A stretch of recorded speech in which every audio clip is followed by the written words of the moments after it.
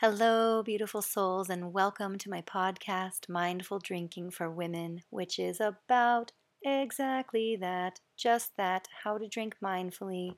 You can be a man too, female identifying. I welcome you all. That's just what it's called, Mindful Drinking for Women.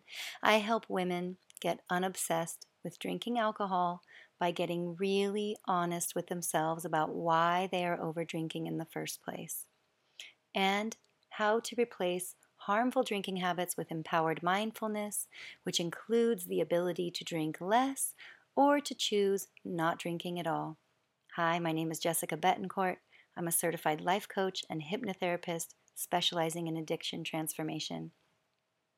And in today's podcast, I'd love to talk to you about why changing your habits or relationship with alcohol is an inside job.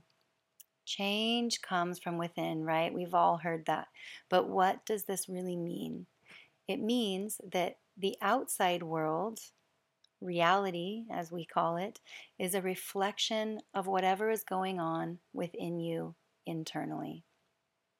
So if you want to change reality, if you want to experience a different life experience, you've got to start from within. You got to go within to see change without. So, if you like learning about the spiritual laws of the universe, this is the law of correspondence. And this law states that patterns repeat throughout the universe. And on a personal level, our reality is a mirror of what's happening inside us at the moment. So, as long as we keep internal patterns functioning, we see the same patterns repeating externally, which is why we end up dating the same person over and over with a different name, different pair of pants, whatever. We end up getting fired in the same way. We're just reliving and recreating circumstances over and over because we're not going in and doing the internal work. And once you do, and once you are able to do that, and once you realize that it's not as scary as you might imagine it to be, it becomes actually very liberating, freeing, fun even. And your external world changes to reflect that. So this is like the easiest way of creating habit change. It's fun, and it changes everything in your life as well, not just the drinking habit, which is what makes it so cool and so worthwhile. So this law of correspondence is also known as above, so below. Within the macrocosm lies the microcosm, as within, so without. And you could also simply say, what you think about, you bring about. What you're thinking about, you're bringing about. So the way to win the mindful drinking game of alcohol, the mindful drinking of alcohol game, rather, wherein you become the chooser instead of the victim of yourself, is to internally change the thought patterns that keep you coming back to the bottle in a way that feels more like succumbing than conscientiously choosing.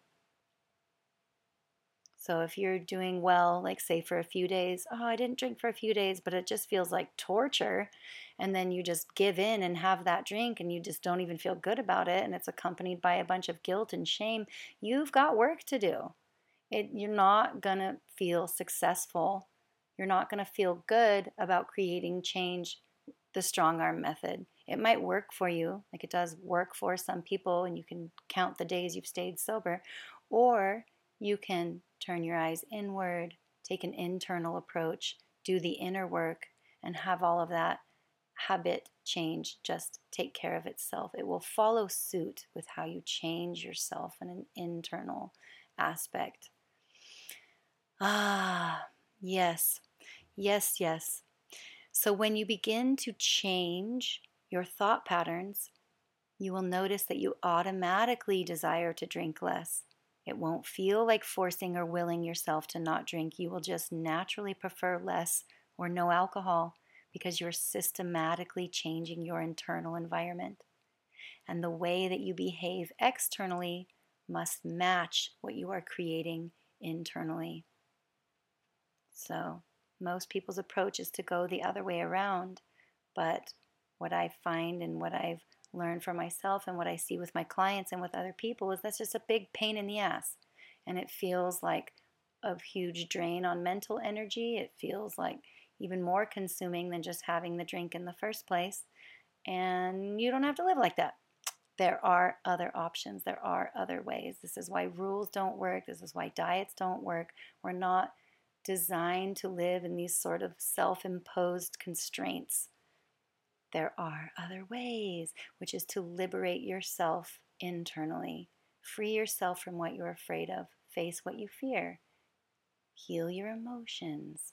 Learn to see your thoughts and to change your thoughts and to stop yourself when you're having negative thoughts, shitty thoughts about yourself, which then drive you to have unhealthy behavior or self-harming behavior. You got to flip that around. And this does not happen overnight. Let's just be clear about that. It requires cultivating a mindfulness practice as a part of your life. It requires being with yourself. It requires showing up for yourself, and it requires effort in allowing yourself to experience your feelings rather than trying to turn them off with alcohol or make them go away or pretend they're not there.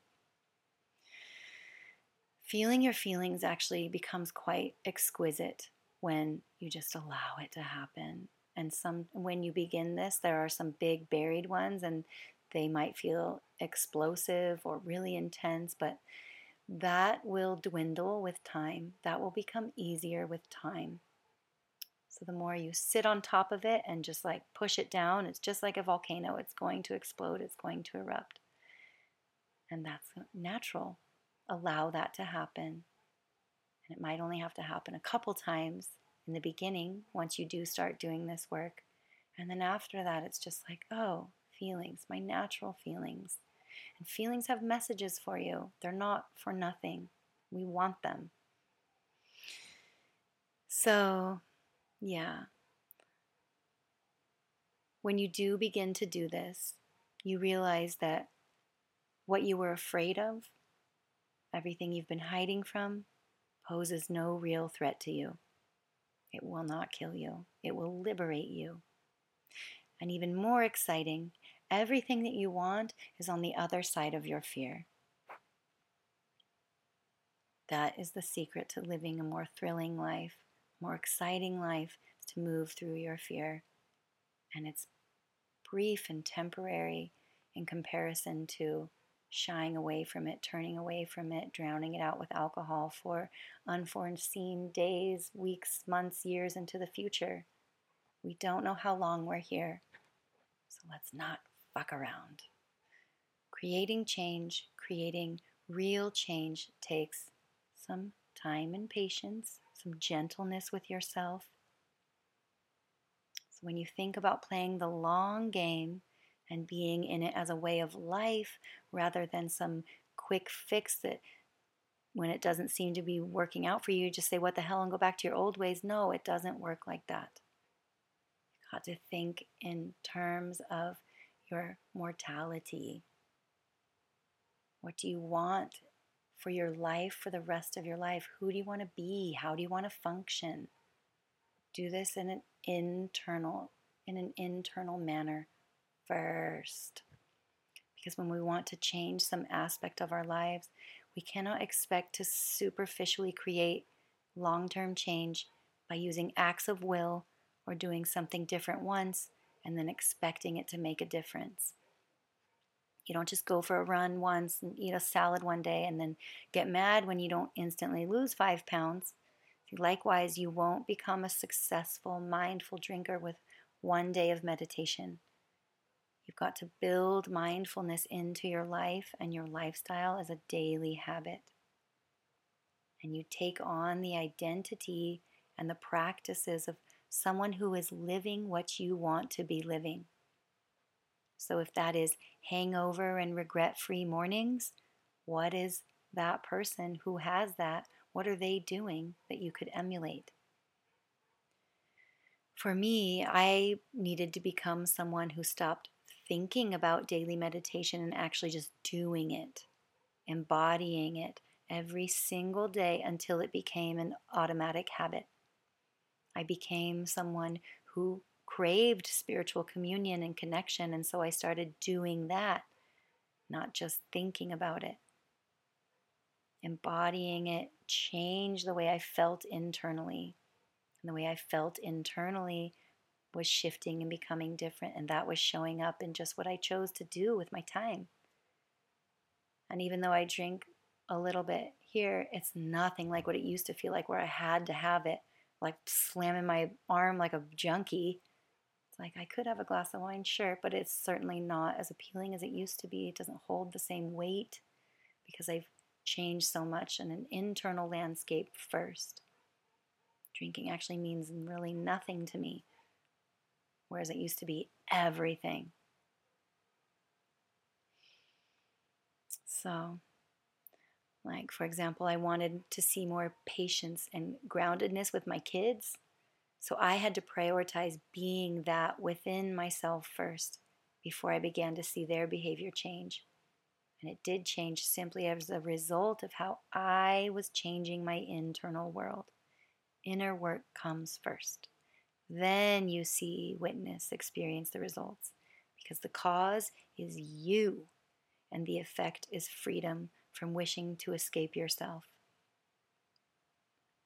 Begin within. And I will go further into this in upcoming episodes. And until next time, I'm wishing you magical happenings on your healing journey from alcohol. And please come connect with me via the Blessed Vita link in the show notes. I'll see you next time. Drink some delicious lemon water and have a beautiful day.